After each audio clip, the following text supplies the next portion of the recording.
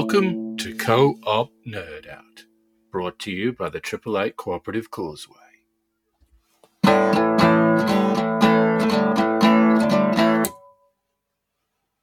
Well, welcome to Co-op Nerd Out. This is the place where we nerd out on pro tips that build and sustain member-driven enterprises in what we call the social and solidarity economy. My name's Anthony McMullen. I'm the chair of the 888 Cooperative Causeway in Melbourne, and I'm a co-op developer, and I'm joined by my co-host Gary Cronin. This show is around summarising the latest research, reports, practical developments in the cooperative and mutual sector. So over time, we'll sort of learn how to summarise these in a way that you can hear what the latest is and get the key points. And then if you're really interested, we can point you to the resources and you can have a look at that and get right into it. So we also, we're interested in interviewing people, both people that are new, emerging leaders, practitioners, as well as sort of more seasoned participants in the cooperative and mutual movement. So that's really what we're looking to achieve. But Gary, did you have any thoughts about that in terms of what we're trying to do with this little podcast called Co-op Nerd Out? No, Anthony, I think you've summarised it very well, actually. It's about taking some of the knowledge and enthusiasm that we have for this particular area and sharing it with other people who may be interested in seeing what cooperatives, the wider social economy can offer. If there's ever a time for alternative ways of doing business or community organisation, I think it's now.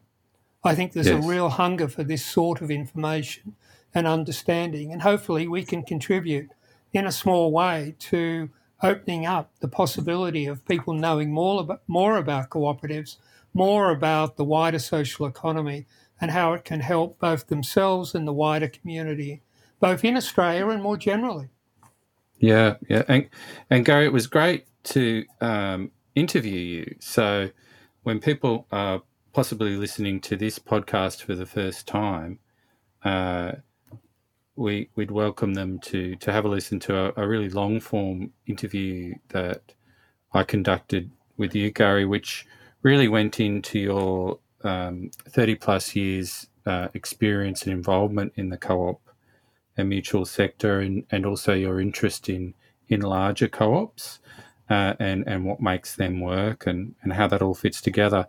And really part of this conversation from my end with you, Gary, is really to join up those two kind of worlds where we're looking at the larger players in the co-op and mutual area, all those bigger co-ops, and building some bridges to the new and emerging cooperatives in the social economy, particularly in Australia, but we can look all over the place. And so in terms of stuff that we've been reading and listening to, Gary, has there been anything that's caught your eye recently? Well, there was a report that came across my desk in the last week or so, which I thought might be interesting because even though I have a focus on the larger co-ops, I'm very, very interested in co-op development, like you are, no doubt. And so this was a report from the US, which was basically looking at the co-ops that have been formed in the period from 2011 to 2019. And there were approximately around about 930 cooperatives throughout the United States that have been formed. And one of the research centres, one of the long-established co-op research centres based in university in the US, did a survey of those co-ops to find out what the underlying trends were, in what particular areas they were being formed, what geographic areas they were being formed, and actually to understand better what some of the drivers of co-op development were. In other words, to learn from best practice. And I thought to myself that this report has relevance to a whole range of people, not just in the United States. And there were 7 key features they outlined, and I think they're worth looking at. I think we'll put the URL address up so that people who are interested can access it. But they went through a number of features which make co-op development more certain, more able to go ahead. And one of the things that jumped out at me was the idea of clusters. Co-op development works best when it occurs around other co-ops, so that the older co-ops, if you like, the larger co-ops, are in a sense a good model. They've got profile, they've got connection, they've got community embeddedness, and they've got a history to show that this particular model works. And this report, this US report, really goes to the idea that the newer co-ops can learn from the older co-ops, but even more so, co-op development is probably best done by seeing it as a cluster development. So you may not necessarily form a new co-op just by itself. You may actually form a secondary co-op or a co-op development agency, which then helps that first co-op develop and then subsequent co-ops develop. So this cluster idea is particularly important, and it's part of what could be conceived of the wider ecosystem that co-ops have, which enable the replication of successful models, enable the connections and the sort of bridging and bonding social capital, the knowledge transfer, the solidarity to occur between these organisations. So I think in very practical terms, this report spells that out. So for anyone interested in co-op development, it might be a good starting point. So this study is called Collective Action in Rural Communities, Mapping Opportunities for Cooperative Conversion and Startup by the Centre for Cooperatives at the University of Wisconsin-Madison. I don't know much about the Centre for Cooperatives, Gary. Do you know much about them? Yes, they're a long-established US co-op centre, university-based co-op centre with a very strong extension outreach service. One of the really good things about the co-op research area is that it's not an ivory tower type area of academic research. It's very practically focused. There's a very strong symbiotic connection between co-op researchers and co-op practice. It's really theory informing practice and practice informing theory.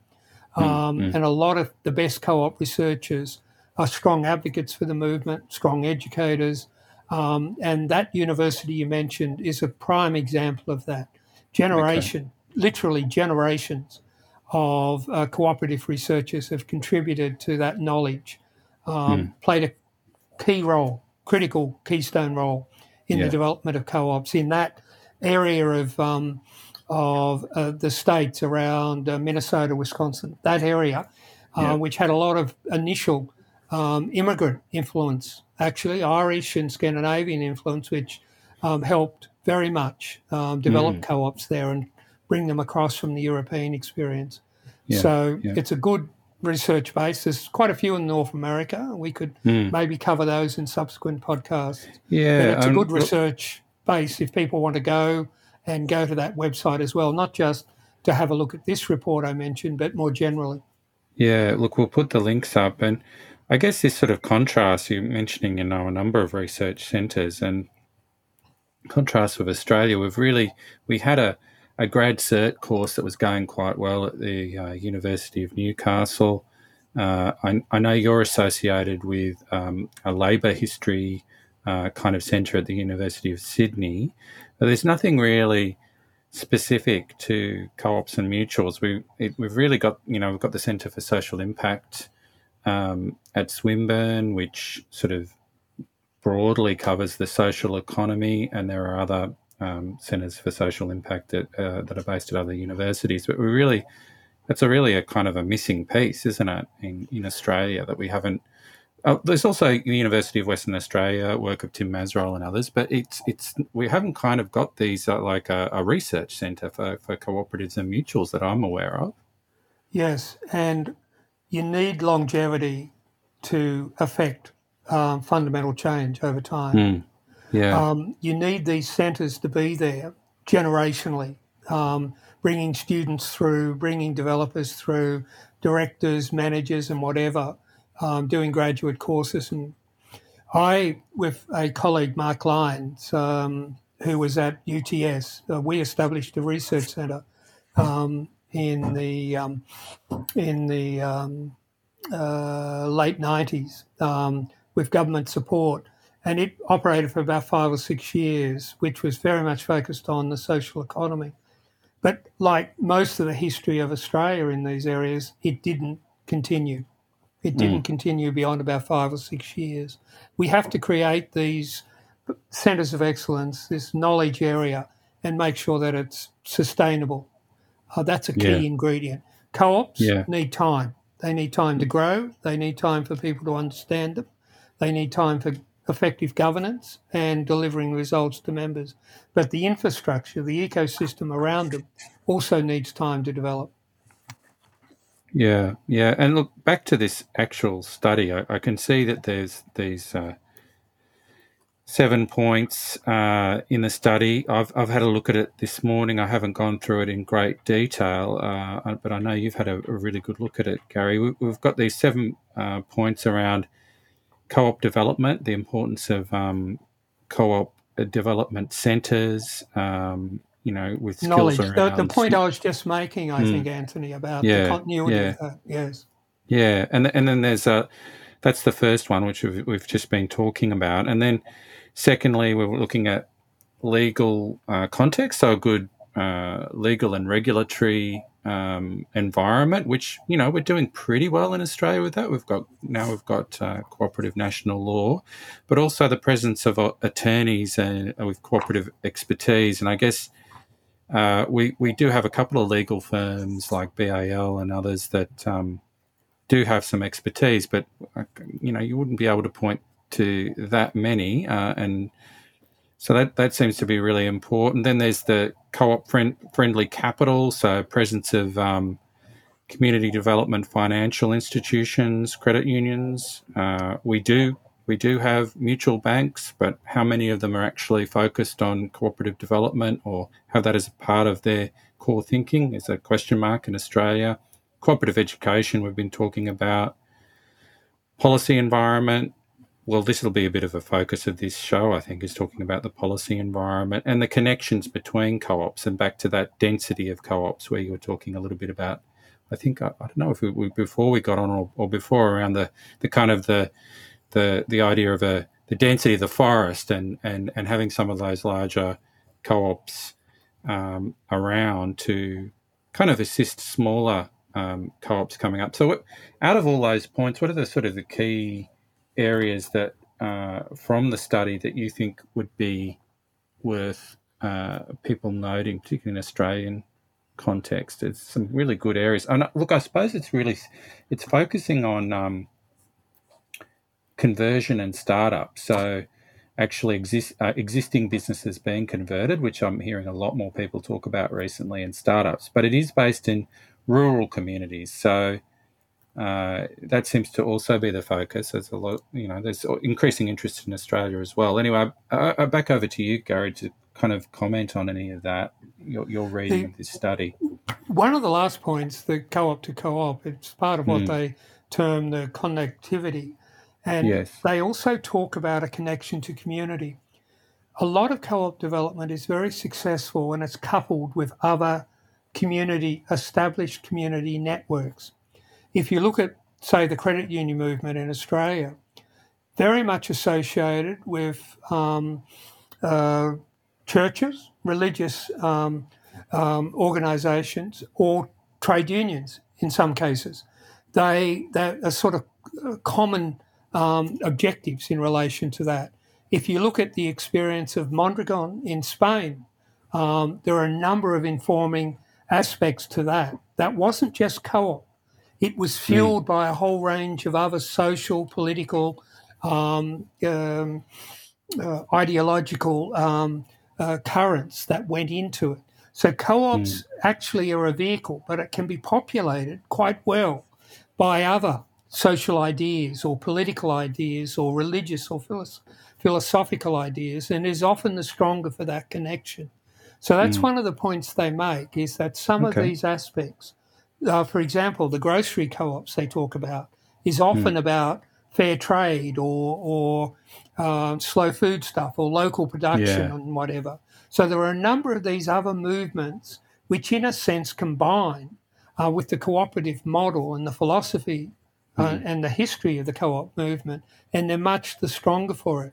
So when you're thinking about policy, when you're thinking about future directions, you're thinking about where these fellow travellers and these other inspirations, where these ideas can be coupled together and are the stronger for it, and then located in those areas of existing cooperative activity where people are familiar with it, be it lawyers, be it others, who can actually make it work on the ground.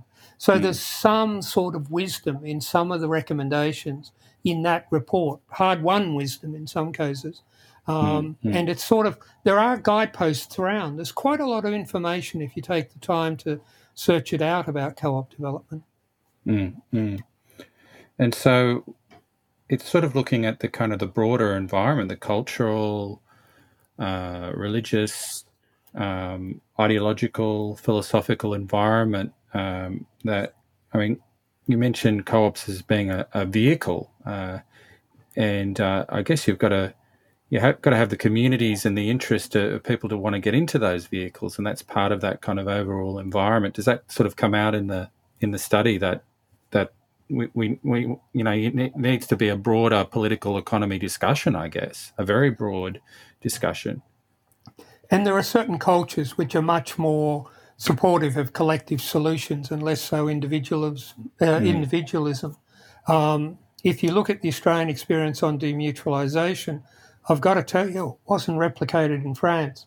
It wasn't replicated in Finland. It wasn't replicated in some of the countries where co-ops are strong. It's not been the experience in Quebec, in Canada, for example. There are various places which are informed by a set of wider values, societal values, which can actually provide a sort of bedrock in some ways, and a facilitative bedrock for cooperative development. So it's important to understand the wider context in which you're operating in any sort of attempts to develop co-ops. It's not to say they won't develop if you don't have that. You just need to know what you're working with before you get into co-op development to some extent. And I think there's a values conversation happening in Australia, isn't there, where we're starting to, I mean, my understanding is, my reading of before, the World War II is that there was a lot more sort of communitarian sort of stuff going on. So we've got some history to draw from, but I also think that in this sort of confused identity politics driven kind of fracturing, there's also a response to that where we're looking for connections, we're looking for community, we're looking to connect people on common projects from across these different divides. So on the one hand, we're fracturing, but I think that in a weird, ironic way might be bringing about a desire to reconnect. And of course, co-ops give this opportunity to connect people across political divides, which is one of its core strengths in Australia. Yeah, no, absolutely. I think you're right, Anthony. I think the times are right for looking at this in particular areas where maybe the market's failing and there's a real need and people do want to connect with each other in ways that empower them. So, yes, I think you're quite right. Yeah, and look, I think the other thing is there are some interesting, still small but growing initiatives that are designed around clustering in Australia. So we've got the Beehive Cooperative in Bendigo, which is looking at, the platform cooperative model, or looking at, alternatives to Facebook, alternatives to Uber, and cooperative models for ownership and control of this sort of platform economy, for want of a better term. We've got the Earthworker Cooperative, so there's a cleaning co-op. We've got a a factory that's making solar hot water units as well, and it's also a new co-op for refugees and other new arrivals that have been finding it tough in the economy. So that's kind of networking a number of co-ops. And this podcast itself is part of the 888 Cooperative Causeway. And our sister cooperative is Cooperative Bonds, which is a co-op of co-op developers that's growing as well. So we'll put all the links to those in the podcast as well as examples of this sort of clustering and bringing together. And I guess the other part of that is building a bridge between them and the larger co-ops. So, any final takeaways from this study that you'd like to mention, Gary? No, not really, but I would like to make a more general point. Co-ops arise out of need, and you started to mention some of those a moment ago. The gig economy, the casualisation that's gone on in labour, the whole ageing demographic that's happening in Australia with baby boomers, and with, in a sense, smaller companies where the owners are aging, want to sell out, but don't want to see those company or those employees actually lose their jobs. So you can have buyouts, you can have different other models that can maintain that employment and create new enterprises, new innovations around those structures. So there's a lot of wider need, and there are a lot of opportunities in just some of the trends that are occurring now. And that's what I hope we can sort of bring to the surface, some of these opportunities, and have lessons on what works and what doesn't. So, no, I think it's quite an exciting time to start to get into this area in a deeper way, and hopefully open it up to listeners to actually not only throw their own ideas, but challenge us on some of these points saying, yes, well, that sounds good, but the buts. I'd like to hear a lot more about the buts, so that we can actually be challenged about how these things work and be very honest about where they work and where they don't. I think there's such great opportunity if we actually put it on a very good evidence base and make sure that we know what we're talking about. So I'm like you, Anthony. I'm very excited about this podcast series. Yeah, look, and I think that's a really good point, Gary, is that maybe in Australia, I mean, particularly in the sort of the social enterprisey, social economy, and maybe even the cooperative sector more broadly, there's this kind of consensus thing where, I mean, we don't want to have endless debates and fracturing in our broader movement, but there's not a lot of real sometimes needed robust discussion and Q&A. Like some of the views out there on cooperatives are quite false, and people hold them, but they'll never actually challenge you on it. And sometimes the cooperative movement can be a bit snobby about other forms of social enterprise. So I think that will be a great focus for this podcast, is to actually get this stuff out in the open and work constructively and discuss things critically, and yes, be very honest about what's wrong, what needs to get fixed, and have that sort of broader policy conversation. And that's a bit of a segue, I think, as we'll leave that study and we'll put that up on our page so people can access it. I'd like to introduce Sarah Howe to our little podcast that we're recording in the afternoon on a Sunday. Sarah is a member and I suppose an organiser of some kind in the Fabian Society, and the Fabian Society is a little bit like a left-leaning think tank discussion forum in Australia, but it also has, I think it came from the UK. So might be good to have a bit of a chat about what this Fabian Society is for people that are maybe a little bit unfamiliar with it.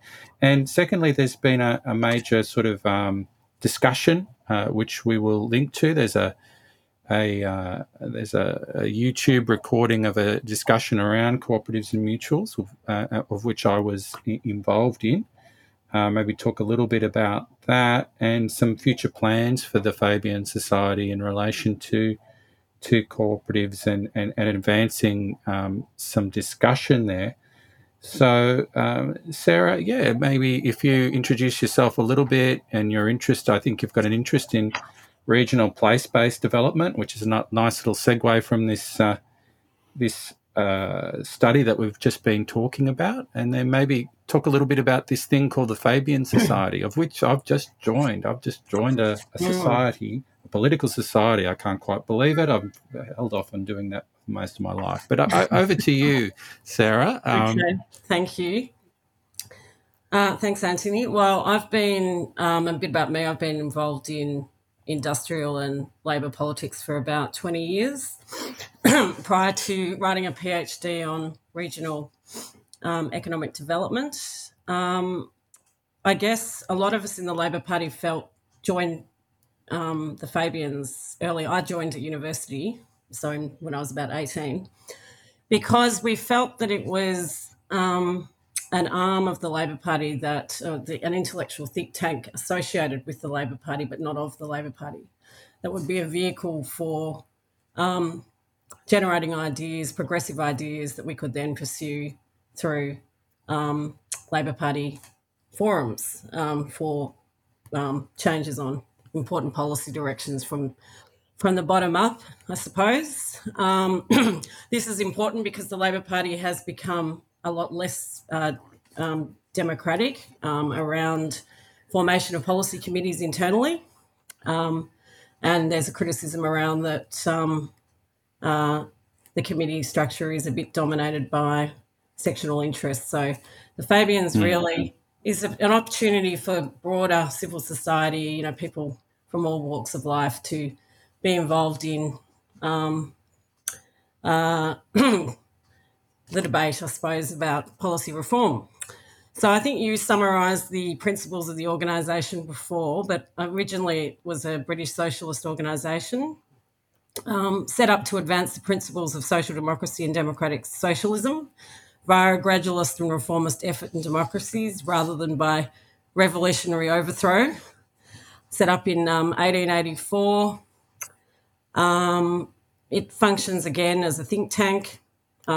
It's affiliated with the Labor Party, and we have an Australian chapter of the Fabian Society. And we have branches in every state. So I'm on the executive of the Victorian branch of the Fabian Society. In terms of, I suppose that's a good segue into what we're trying to do with the policy here. We are trying to really set up, sorry, just got to look at my notes here.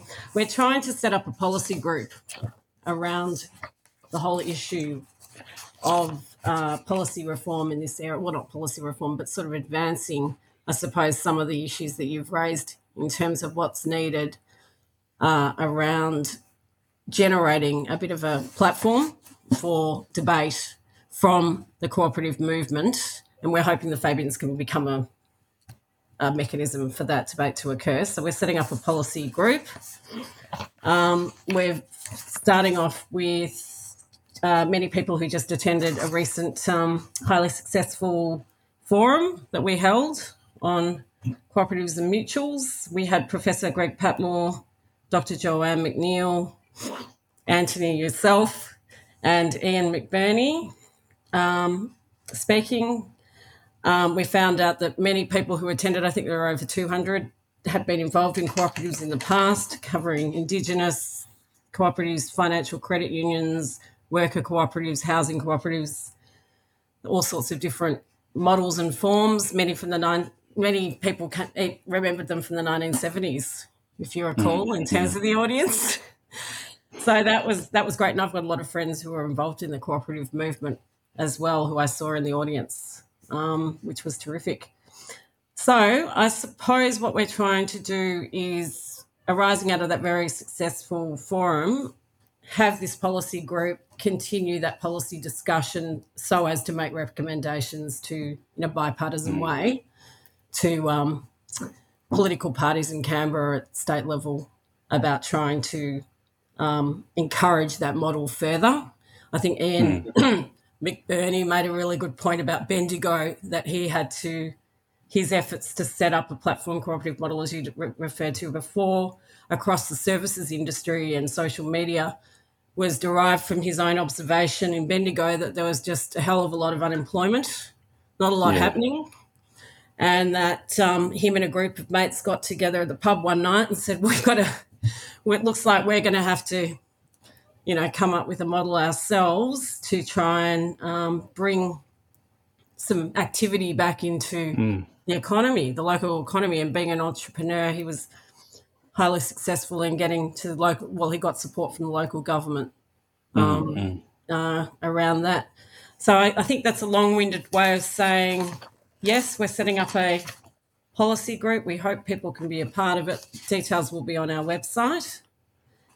And have I missed anything? Yeah, well, I think it's great that Fabian Society, which I'm still learning about, is wanting to get behind this. And I think there's a bit of a history, isn't there, with the Fabians and co-op. So it might be a little bit about revisiting that and bringing that into the policy discussion. And I think we had that big Senate inquiry and discussion on cooperatives and mutuals, which got multi-party support.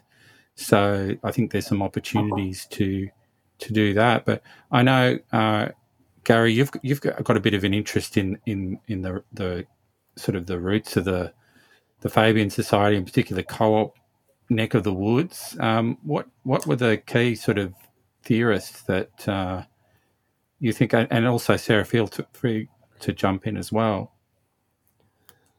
Well, I think perhaps the most famous would be the Webbs. The Webbs. Beatrice Webb in particular. At the end of the 19th, the early part of the 20th century, co-ops were much more part of the mainstream intellectual and political discussion. A lot of the major economists, a lot of the thinkers regarded co-ops as part of the furniture, part of the building blocks of a fairer and more efficient society. The Fabians contributed to those debates, and because co-ops were quite significant at that time, Beatrice Webb in particular ran a fairly critical eye over some of the experiences of co-ops at that stage, and a supportive eye nevertheless, but a critical eye in some ways.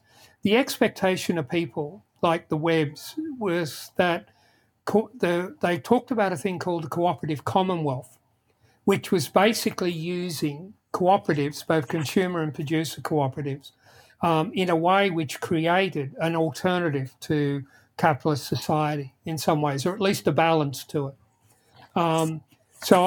There's been a long-term interest amongst social democrats, democratic socialists in the cooperative model. The UK has a cooperative party which is affiliated to the Labor Party.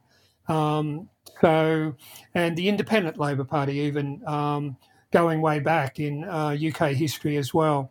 So there's been a strong connection between the ideas of the cooperative movement and some of these political currents. And I think it's very opportune, very, very opportune what Sarah's talking about in the context of exploring at a policy level the pluses and minuses of what's happened and where we can go. I think it's a very worthwhile initiative and very, very timely.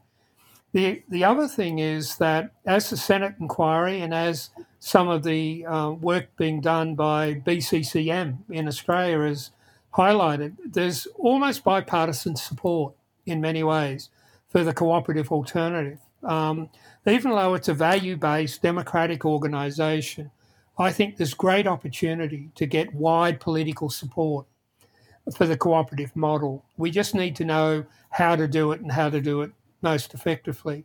So I think this idea of an independent think tank that can weigh up ideas, look at the past, understand what's going on, and in a sense map out opportunities and possibilities going forward is great. I'd give the strongest possible encouragement to you to explore that more fully. And I'm sure, as the seminar indicated, your seminar indicated, there's a lot of interest. You'll be knocking people back because I think there's a lot of people who really are looking for alternatives these days, and genuine alternatives, democratic ones particularly. All business shouldn't be about all profit. There should be other aspects that are taken in. Heaven help us, we're destroying the planet. There's every reason to have other than just pure bottom line driving economic development. There are a lot of regional areas being left behind. There's a lot of inequality. There's a lot of changes to labour markets. There's a lot of need in these areas. And I commend you, Sarah, for the initiative. I think it's very worthwhile. So Beatrice Webb, do we know much about? I don't know much about Beatrice Webb, but Sarah, I think your mum has done some study on Beatrice Webb, and I'm in the process of. I haven't begun yet, but I'm going to be writing a paper with Paul Sandringham, who's our national editor from the Fabians, on the history of Sydney and Beatrice Webb and the British. Sort of a summary of the British studies that they did of industrial Britain, including cooperative economics that Gary has just referred to. But I just went over, this is sort of more on a personal note, I went over to my mother's house yesterday because she's actually an expert on Beatrice Webb and has written many, I think I've written a book on her. So I collected all of their materials from their house and brought them home. So stay tuned for that. I'll put it on the Fabians website once it's done. What's the book called? And for those maybe who don't know who your mum is, who's your mum and what was the book? Do you remember the title of the book? My mother, Renata Howe, is a historian. Was based at Deakin. She's retired now. Based at Deakin University, feminist historian, and wrote a lot about important feminists in the Labor Party, suffragettes, and Beatrice Webb was a particular focus for her. So, so she's. I'm not sure of the publication that she's associated with. We'll find the exact name and we'll post that up. Yeah, for sure. Yeah, that's interesting. And so it's sort of a little kind of hub of discussion, this group that's been formed out of the Fabian Society. It's very new.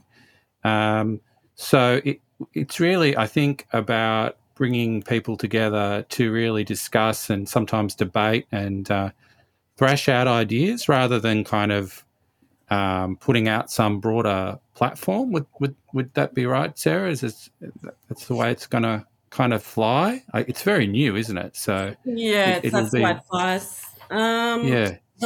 The Fabians actually have a policy where we're very keen not to have a collective position articulated to the Labor Party. We try and have,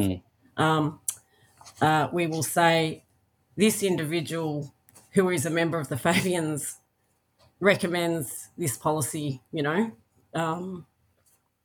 change to the Labor Party, and then the Labor Party themselves can make a decision about whether they adopt that or not. However, we have a lot of important Labor Party figures as members of Fabians. So, for instance, Andrew Leigh, who was the Shadow Minister for Small Business, immediately picked up on the fact that we were establishing this group and wrote a lengthy letter in support of the taking on board any recommendations that might arise from a policy perspective from the group in terms of changes to policy to the national platform. So he immediately jumped onto what was happening. So I think the Fabians have always had a lot of influence within the Labor Party. They're considered the intellectual group. Members in yeah, I could go on about the member. We've got. I'm just looking at the list here. We've got highly influential, Labor Party identities have always been members of, particularly in the British context, but in the Australian context, we had our very own Race Matthews, who was the Chief of Staff for Gough Whitlam, who, of course, wrote that book on Labour and Liberty. Correct. And Jobs of Our Own. Yeah, which we can post links up to as well for that. Yeah, so a very symbiotic relationship, Yeah, great. Well, not just for Labor Party people, but for people who are interested in connecting and a very strong relationship with the Labor Party. And you never know if Labor gets in at the federal level. That's a good thing. But it's also great to kind of keep that conversation going between all the different parties and groups that are supportive of co-ops. And there's so much opportunity to bridge build. But it's great that some sort of a bit of a revival within the Labor movement tradition, potentially, as we grow this. And we'll put links on for the Fabian Society for people that are interested in that. And I think, you might want to consider joining if that feels like your neck of the woods, listeners, and maybe join this little discussion group. But thank you, Sarah, for being on board with this at our little discussion and our little pilot episode of Co-op Nerd Out. And thank you. And we will continue this discussion. We'll keep you on board as part of this podcast as we talk about a few things that are coming up. So something that I'm involved with is something called the Arizmendi Gatherings, which are around celebrating the life of Dom Jose Arizmendiarrieta, who we talked a little bit before about Mondragon, who founded Mondragon, built a really amazing place-based economic community in the Autonomous Basque region in Spain, building a kind of an ecosystem, to use that buzzword, of credit unions, cooperative university, around 300 now worker cooperatives, supermarkets that have both membership of consumers and workers. And this sort of model, linking back to the study I was we were just talking about, Gary, around the clustering. This is probably a real inspiration for bringing together communities through cooperation. Whether it's in Cleveland in the US, got the kind of this thing called the Cleveland model, which was inspired by Arizmendiarrieta and the Mondragon experience, and a bit of a modified model called the Preston model in the UK. And as I mentioned before, we've talked about Beehive, who are part of that conversation in the Fabian event, and also the Earthworker Cooperative that is sort of bringing these different groups together. So I'll post something about that event up on our Patreon as well, and in other places as need be. So I'm very excited about that. The other thing I'm excited about is I'm involved in a little program by the Business Council of Co-ops and Mutuals, Introduction to Co-ops, and this is really designed for particularly for people who are working at various co-ops and mutuals, from insurance mutuals through to farming, all sorts of different co-ops. Who when someone starts to work at a co-op or a mutual, they may not even be that aware of what a co-op or mutual is. So that's really kind of exciting to be a part of that program. So people that are new to working in the sector can learn more about the values and principles that underpin our movement. So I'm very excited about that. Gary, anything coming up for you that's interesting? There's a history event, isn't there, coming up? Yes, there is. Two events, really.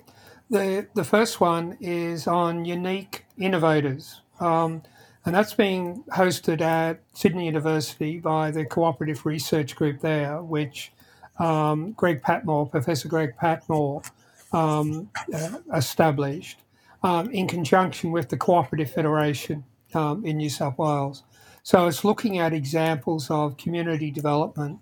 3 speakers. It's on the 5th of November between 1 and 2 p.m. and you can register online and we'll put the details up. But the areas that they're looking at include disability, and given the nature of the NDIS and choice at the centre of that model, and how that's changing that particular industry and sector, there are some examples, some good examples of cooperative and mutual models in that space now. So we have Australian examples, but also overseas ones to draw on, particularly interesting ones at that. Also looking at recycling cooperative and other ones involved in community development. So around community initiatives, supported living accommodations, and more generally cooperative development with a couple of people who've had long experience.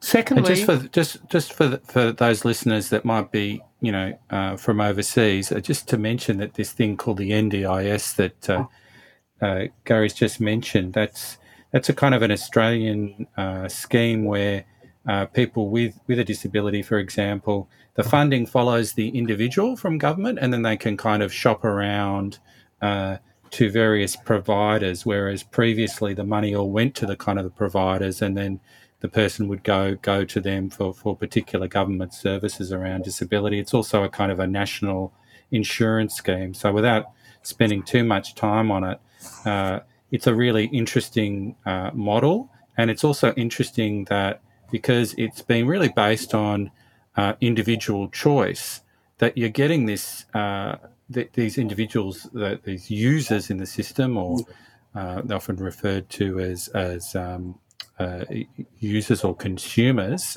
people with a disability and others, that they're looking at combining to actually get better decision making and better control over their own lives. So that's really interesting. Yeah, the other thing you mentioned is there's a cooperative research group.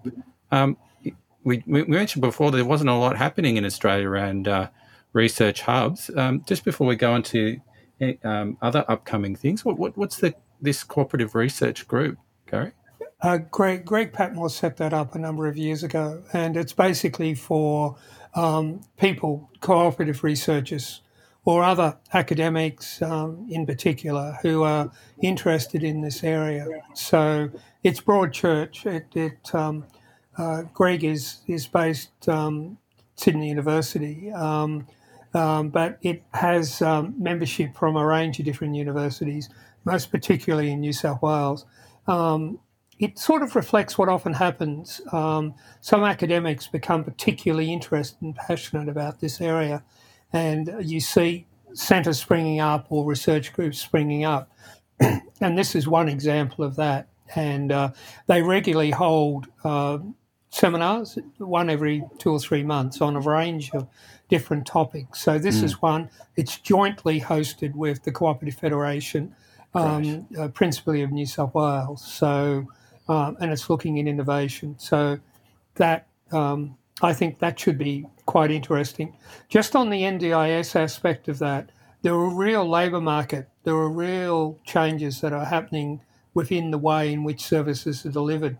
And there are opportunities and have been, cooperatives have been created on the employment side, the people who are providing these services, as well as the people who may be contracted to provide particular services, physiotherapy or speech or other services.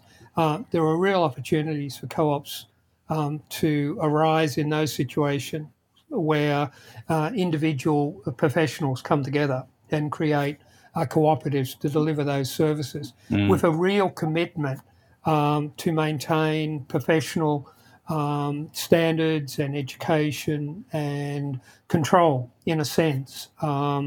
So there are some interesting things that are possible in that space. The other conference I wanted to mention, and I just need to bring it up, is more an academic research conference. It's got a very long name. It's history, isn't it? It's even got a long acronym, AAHANZBS, if you can believe it, I can't which is believe basically anyway. the Academic Association of Historians in Australia and New Zealand Business Schools. And it's really there to promote the role of history in business schools. And in some cases, that's a fairly Herculean task, I might say. So business history is not necessarily the largest point of interest in some business schools. But nevertheless, again, Greg Patmore was quite involved in setting this up. They have regular academic conferences, and there's one coming up on the 8th and 9th of November, again hosted at Sydney University. Both this one and the one I previously referred to are virtual conferences. But this academic research conference, which goes over 2 days, has 2 sessions on cooperatives.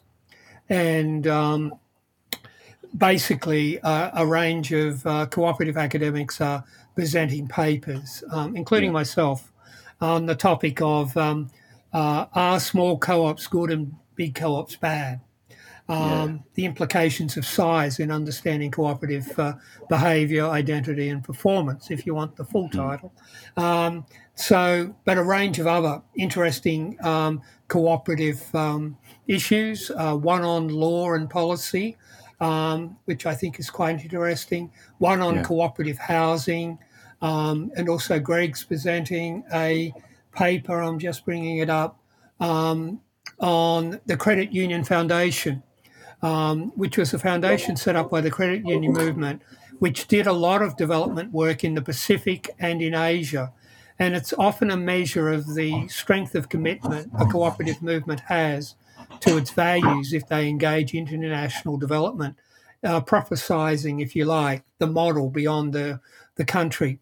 So this is a history of the Credit Union Foundation that Greg and Mark Westcott have undertaken. They're reporting on that, plus another one looking at that experience you talked about of the Newcastle Uni's cooperative education programs.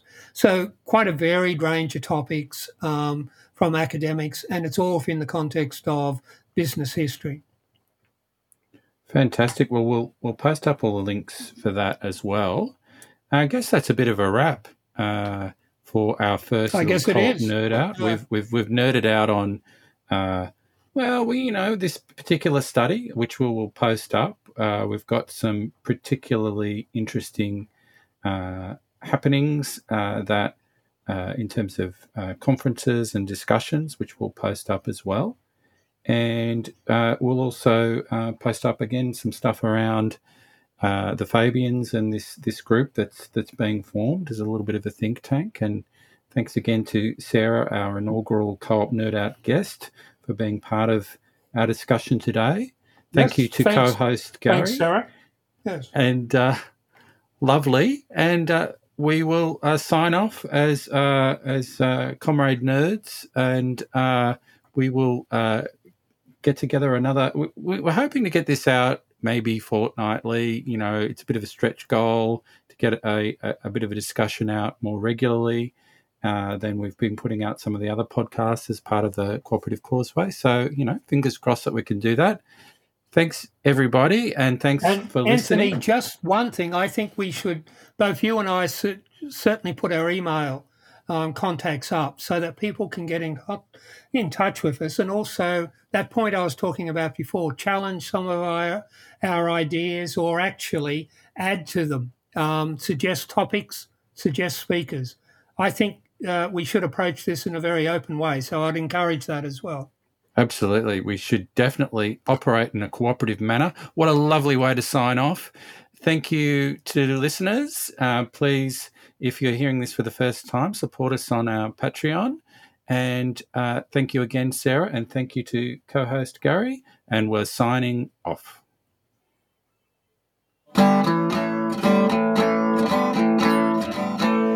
Thanks for listening to Co-op Nerd Out. brought to you by the 888 Cooperative Causeway.